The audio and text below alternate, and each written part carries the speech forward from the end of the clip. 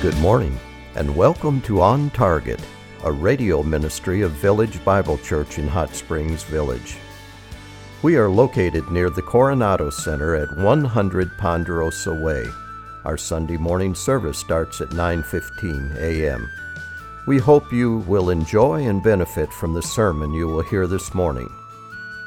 Now sit back and relax as you listen to a message by Senior Pastor Dr. Jason Lancaster.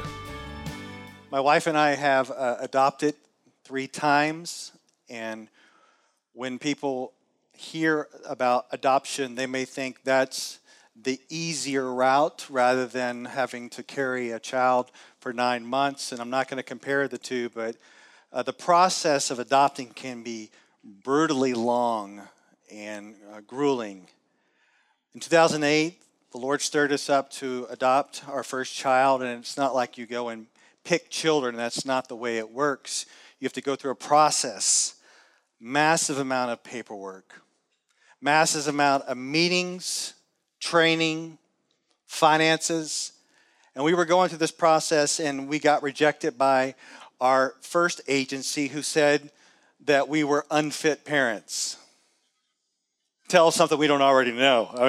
Anyway, so they rejected us, and then we moved on to another agency. They got us going through the process, and then came that day after a super long time of going through so many problems, where you get your referral picture of the child the agency is matching you with, and this is the picture we got. And so that was the very first time we saw our daughter Mary, and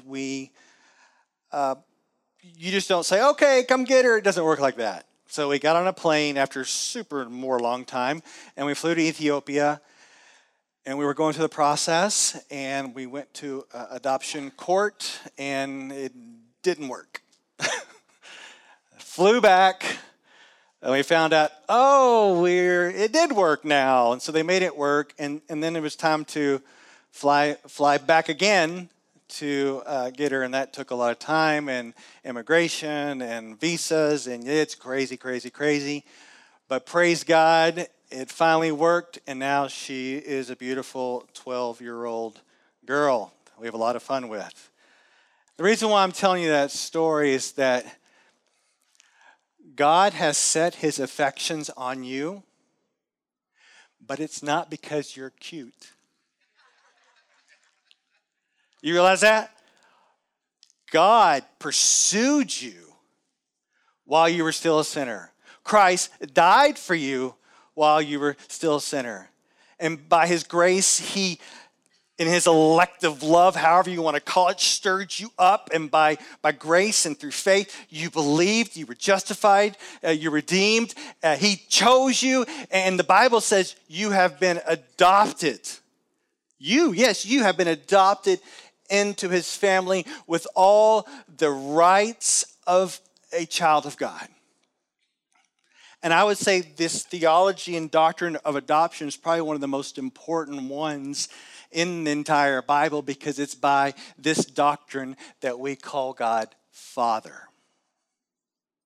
This is going to be some good stuff today, so let's go ahead and turn to Romans 8. Let's look at Romans 8 and explore this adoption, this wonderful brought into the family of God. Now, for those of you who've not been with us, we're in the context of the ministry of the Holy Spirit. Remember, the Holy Spirit indwells believers, gives them freedom from condemnation and controlling effects of sin through the gospel of Jesus. And in believers, what do? We cooperate with the Holy Spirit, and we see today that he's made us an adopted child of God. And this is kind of what the idea I want you to get into your head is that you are an adopted child of God with a glorious future. You are an adopted child of God with a glorious future. So we're going to talk about a little bit, what does it mean for you that you're adopted, your identity, and then we're going to talk about your future. What does that mean, this Christian hope of a glorious future? This is going to be so good. Let's do this. Romans 8:14. For all who are being led by the Spirit of God, these are the sons of God. This is not a mystical leading of the Holy Spirit in making big decisions about what job to take or who to marry or where to move. This is the context here is that the Holy Spirit is leading us to a life of holiness. Remember last week from verse 13, we talked about put to death the deeds of the body, right? So that you may walk a life of holiness. So that in spirit, Holy Spirit, He lives in you, enables you to kill sin, and leads you into a life of obedience and holiness. Now notice once again in verse 14, it says, those who are led this way are called sons of God. Now don't be tripped up by this sonship language. You may think, well, I'm a girl, how does that fit in with me? Well, in the Old Testament, Israel is described as the son or sons of God. Jesus is called the Son of God, and all of us, men and women in union with Christ, are sons as well. And this language of sonship, of being called a son, the people of God, collectively and as individuals, is very important, especially when it comes to your inheritance, which we will get to in a moment. Verse 15. For you have not received a spirit of slavery, leading to fear again, but you have received a spirit of adoption as sons, by which we cry out, Abba, Father. So the Christian is no longer a slave to sin, and we didn't receive this spirit of slavery to fall back into fear. We need not fear the wrath of God. We need not fear the condemnation of God. We need not fear being sent to hell forever because we cannot keep the law of God, because we know as believers that Christ kept the law perfectly in our place, died on the cross bearing our sins, and everyone who comes to Him through faith can be forgiven of their sins and declared perfectly righteous in Christ. And when we become a believer, we receive the Holy Spirit, and it's not a spirit of fear. We don't fear having to fall back under the law and keep the law to gain acceptance with God, because Christ has already done that. So if you ever feel like, perhaps here this morning, you may think that God's going to say, you are abandoned, or I am against you, or you are condemned, you need to know that is not from the Spirit of God, because we have not received a spirit of fear, but we have received the Holy Spirit. And it tells us specifically here that the Holy Spirit affirms that we are an adopted son and child of God. And the Holy Spirit stirs us up, and inside of us we say, Abba, Abba, Father. Now, Abba is an Aramaic word for father, just as Jesus called God His Father, so we can interact with Him in this intimate way. We have this intimacy with God that we can say, Father, Abba, almost like a daddy or a dearest father, not in a flippant way, but we are dependent children on Him, our Father. One of my kids asked me this week, they say, Dad, what was my first word that I ever said? Now, I have 7 kids, and I have no idea. But I just make stuff up all the time. And I said, your first word was Abba. No, I didn't say that. No. That would be really good, wouldn't it? No, I said, your first word was Daddy. And I have no idea if that was their first word. But as a father, we like to think that our kids have that dependence upon us, and they see us, and they're like, Daddy. And you can think about our Heavenly Father. When we cry out to Him, Abba, Father, that intimate, close connection He has with us, and what He must feel that, hey, He loves us, we love Him. And there's this intimate connection. Now, do you know when someone is adopted into a family, there is this connection of taking on the last name. You know this, right? So it's like when we adopt our children, we say, okay, you are a Lancaster now. That's who you are. You're part of the family. You're accepted and loved. But get this. My first child, adopted Mary, we have this special, close connection legally that is just between she and I. And this is no joke. Because when you adopt internationally, or at least this is the way it was in Ethiopia, and they create a birth certificate, what they do on the birth certificate is they put the father's first name as the child's middle name. No joke. So legally on the birth certificate, it says Mary Jason Lancaster. That is that close connection that we have. Now, we didn't want her to grow up with a boy's middle name, so we had to switch it and change it when we got back to the States. But you see that close connection. And as believers, we have brothers and sisters in the Lord, but with our Father, there is this close connection that we are connected to him. He loves us. We love him. He's brought us into the family, intimacy with our Abba.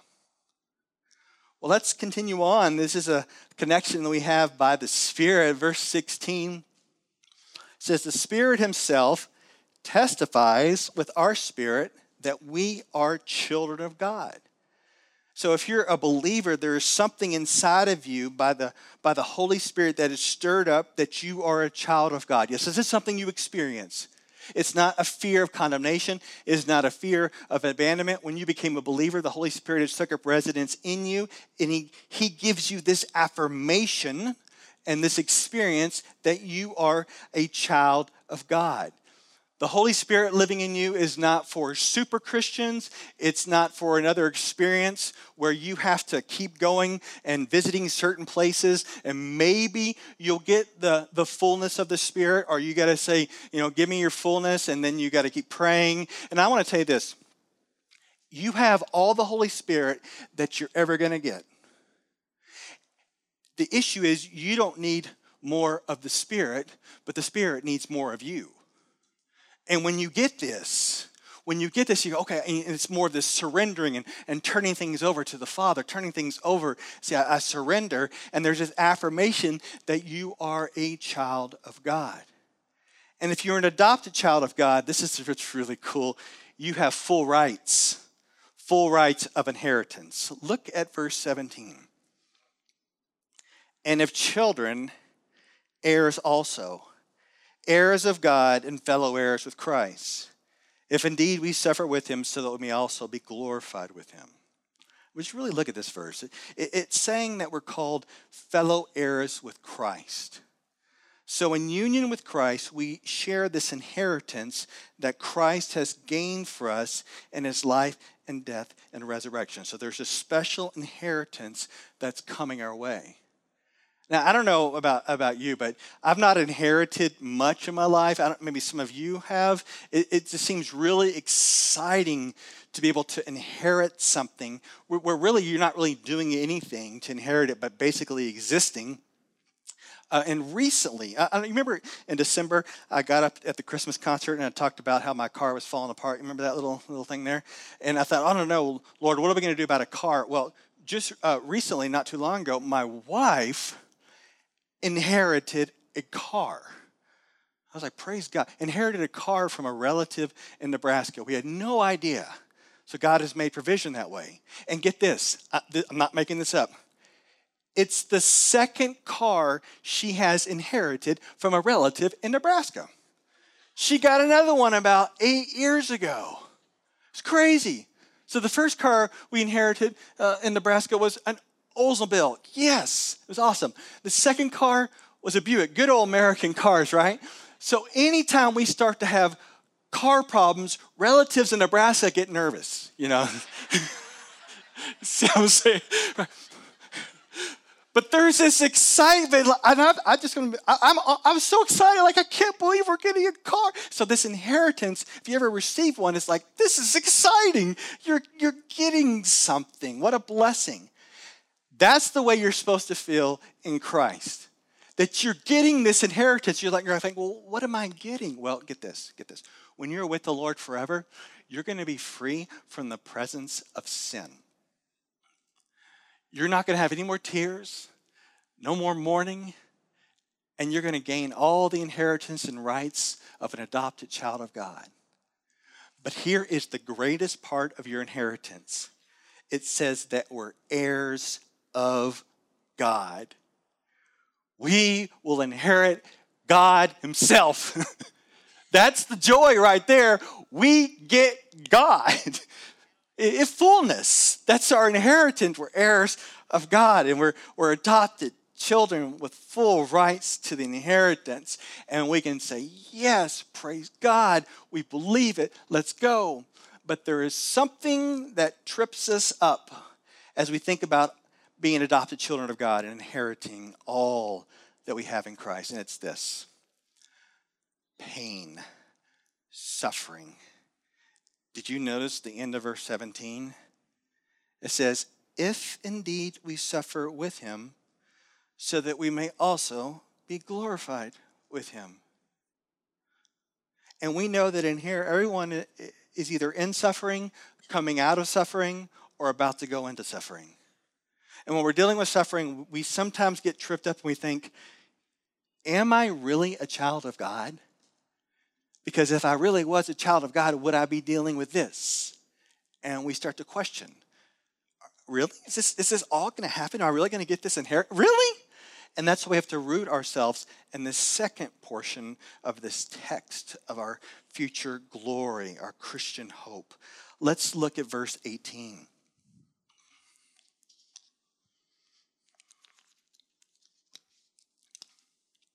Verse 18 says, for I consider that the suffering of this present time are not worthy to be compared with the glory that is revealed to us.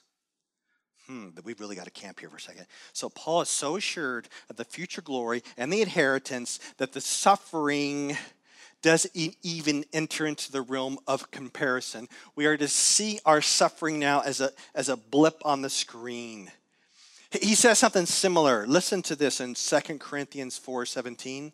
2 Corinthians 4:17 says, for this light, momentary affliction is preparing for us an eternal weight of glory beyond all comparison. So what we're dealing with here in pain, it doesn't even compare to the glory we're going to get. And these verses will mean so much to you when you are in the depth of suffering. Many years ago, when my grandmother, I was taking care of her, she was doing some rehab at a nursing home in Dallas called Doctors Healthcare Center. Perhaps you know of that. Well, I would go and visit her and visit some of the residents. And there was this one lady there. My wife remembers this lady. Her name was Mrs. O'Neill. She could barely move. Like every part of her touch was just constant pain. She couldn't walk. She couldn't get around, and she had to be lifted certain places. And so I went in to see her one time, and I was going to bring her this verse.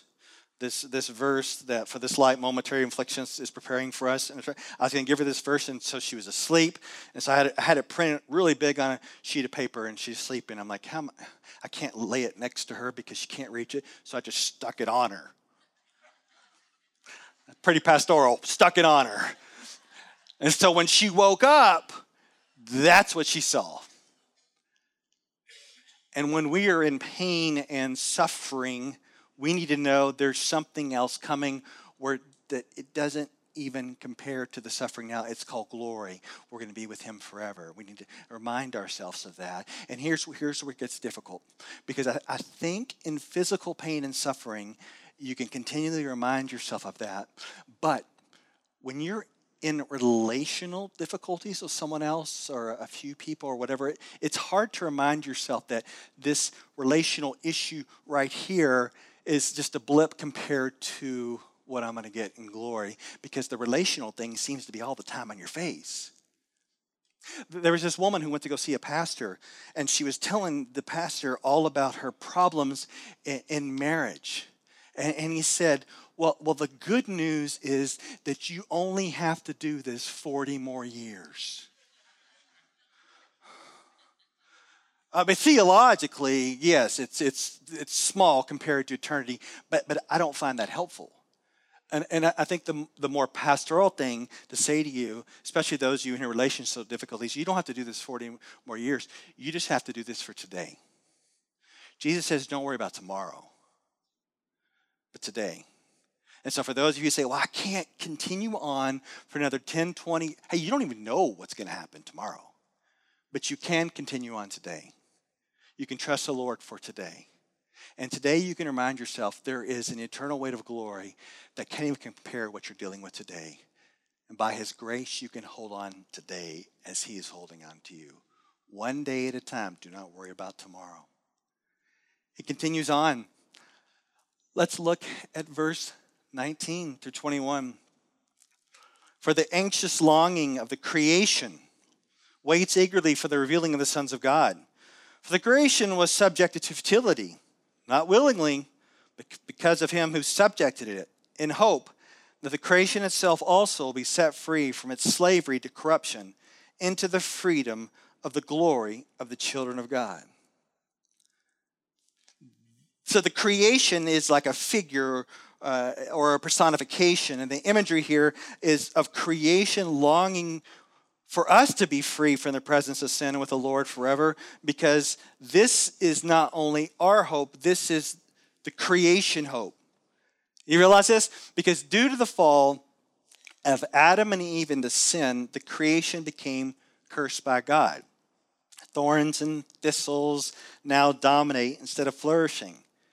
And it says at that time, and at this time now, creation is subjected to futility, which means that creation itself is not hitting its fulfillment in God and as he intended, but creation is corrupted and decays. And it's hard for you to see this when you live in such a beautiful place.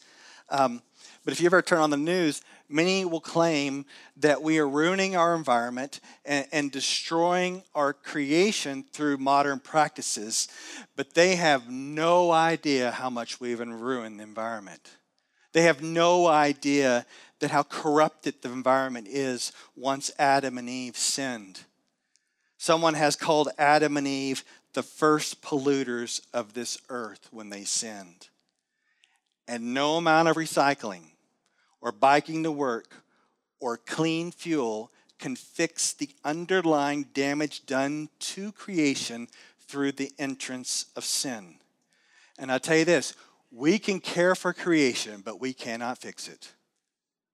We cannot fix it. There is going to be a time that will come where we are going to be glorified and the creation is going to be transformed into a new heaven and a new earth, but not now. Right now, the creation is groaning, and we look forward to this future glory, and creation does as well. He includes us, verse 22. For we know that the whole creation groans and suffers the pains of childbirth together until now. So these labor pains are leading up to a full-term delivery of a new heavens and a new earth. And not only is the creation groaning as a woman in labor, but we as well. Verse 23. And not only this, but we ourselves, having the first fruits of the Spirit, even we ourselves groan within ourselves, waiting eagerly for our adoption as sons, the redemption of our body. Now, let me put a stop to there. You're going, wait. Are we adopted or are we not adopted? Yes, we are adopted, but there is this finalization of your adoption that is coming. And the finalization of your adoption will come at the redemption of your body. Little lesson right here. Okay. When you die, for starters, when you die, you don't become an angel, all right? I'm sorry. You're not going to be an angel. You're going to be much better than an angel, all right? So your body will remain here on this earth. Your soul will be with the Lord. And when Jesus comes back, right, when he comes to establish his kingdom, so your soul and your body will be joined together in the great resurrection, and that will be, your glorious body forever and ever. And this is what we call the finalization of your adoption. Now, when you finalize an adoption, it's such a big deal. We've done 3 of them, and it's such a celebratory thing to have an adoption finalized. When my 11-year-old son was finally adopted after 4 years, we had one that took 7 years, but this one took 4 years, and we just threw a party. Huge party, friends and family came over. Huge party with the bounce house. We had face paintings. There's a big Spider-Man party. It was exciting. We adopted our child into our family, the finalization. And Paul is saying the finalization is coming at the redemption of our bodies. And you may say, well, how do we know it's going to happen? You know it's going to happen because right now you have the first fruits of the Spirit. The Holy Spirit living in you is the reality that you will have a finalization of adoption one day, the redemption of your body. It's going to happen. It's like a farmer going out and getting the first fruits of the crop. Well, the Holy Spirit living in you is a guarantee that the finalization is going to happen of your adoption.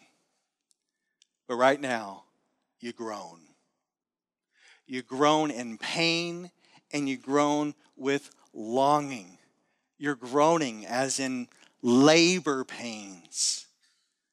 But get this, our focus is not to be on our suffering now. Our focus is to be on the glory later. Ken Hughes says that we don't show pictures of our wives in labor. Guys, if you just popped out your wallet and said, here's a picture of my wife in labor, that would explain a lot of the issues in your life, so don't do that. No, you show a picture of your wife after she had the baby, radiant, holding the baby. So we groan in our suffering now, but we don't want to focus on that. That's not the main thing. We want to focus on future glory, the finalization of our adoption, the redemption of our bodies, being with the Lord forever, receiving the inheritance. And that is our hope where we want to focus. And then he finishes up, verses 24 and 25. For in hope we have been saved, but hope that is seen is not hope. For who hopes for what he has already sees? But if we hope for what we do not see, with perseverance or patience, we wait eagerly for it. So right now we have hope in the return of Christ. Right now we have hope in the transformation of creation, the redemption of our bodies. But presently, we don't see it, and we wait for it with hope. And no matter what your experience, this is just a blip. We wait for it with hope. This is what it looks like. I think if we're suffering as a Christian, we hope for what we do not see, and we wait for it with patience. If we're having problems with our relationships or lack of relationships, we hope for the Lord, being with him forever, and we wait for it with patience. And I know some of you may be going through a dark time right now. I mean, for those of you who have never experienced depression, it's hard for you to understand what depression feels like. It's not like just a quick snap out of it, right? It's not like, come on, you can get out of this. This is just all in your head. It's something that tends to affect your body and pushes you down. And I know some of you kind of feel that heaviness this morning, and you need to know that you've not been abandoned. The Lord has not left you. You can have hope in him and wait for his deliverance and being with him forever in glory. It's really interesting how pain can just trip us up and make us feel like that God's against us. I mean, have you ever talked to someone, they're so on fire for Jesus, and the next day they act like the sky is falling? I mean, that's me. I can be so pumped. Yeah, the Lord loves me. I'm not condemned. And then something wrong happens in my life. I'm like, I feel so insecure and unstable. It's been said, this is not true of every adopted child, but it's been said that those who are adopted kind of feel at times in their life uneasy, insecure, unstable in their family. And they need to be reassured. No, you're part of this family. We love you. You're like, yeah, but no, we love you. You're part of our family. And my brothers and sisters, I know that some of you are going through some stuff right now, and you may think, does he really love me? Is he really for me? Is he condemning me? Did he abandon me? Where is he? I'm going to tell you right now, you can have security and stability in Christ. He loves you. He's for you. He chose you. He adopted you. He's not going to abandon you. And right now we need to wait patiently. Wait patiently in the hope that we do not see, and wait patiently to see him face to face. We hope you enjoyed this message. It was preached recently at Village Bible Church. You can hear this message or let others know about it by visiting our website at vbchsv.org or call us at 922-0404. by God's Meanwhile, Word. Have a blessed day as you walk along the way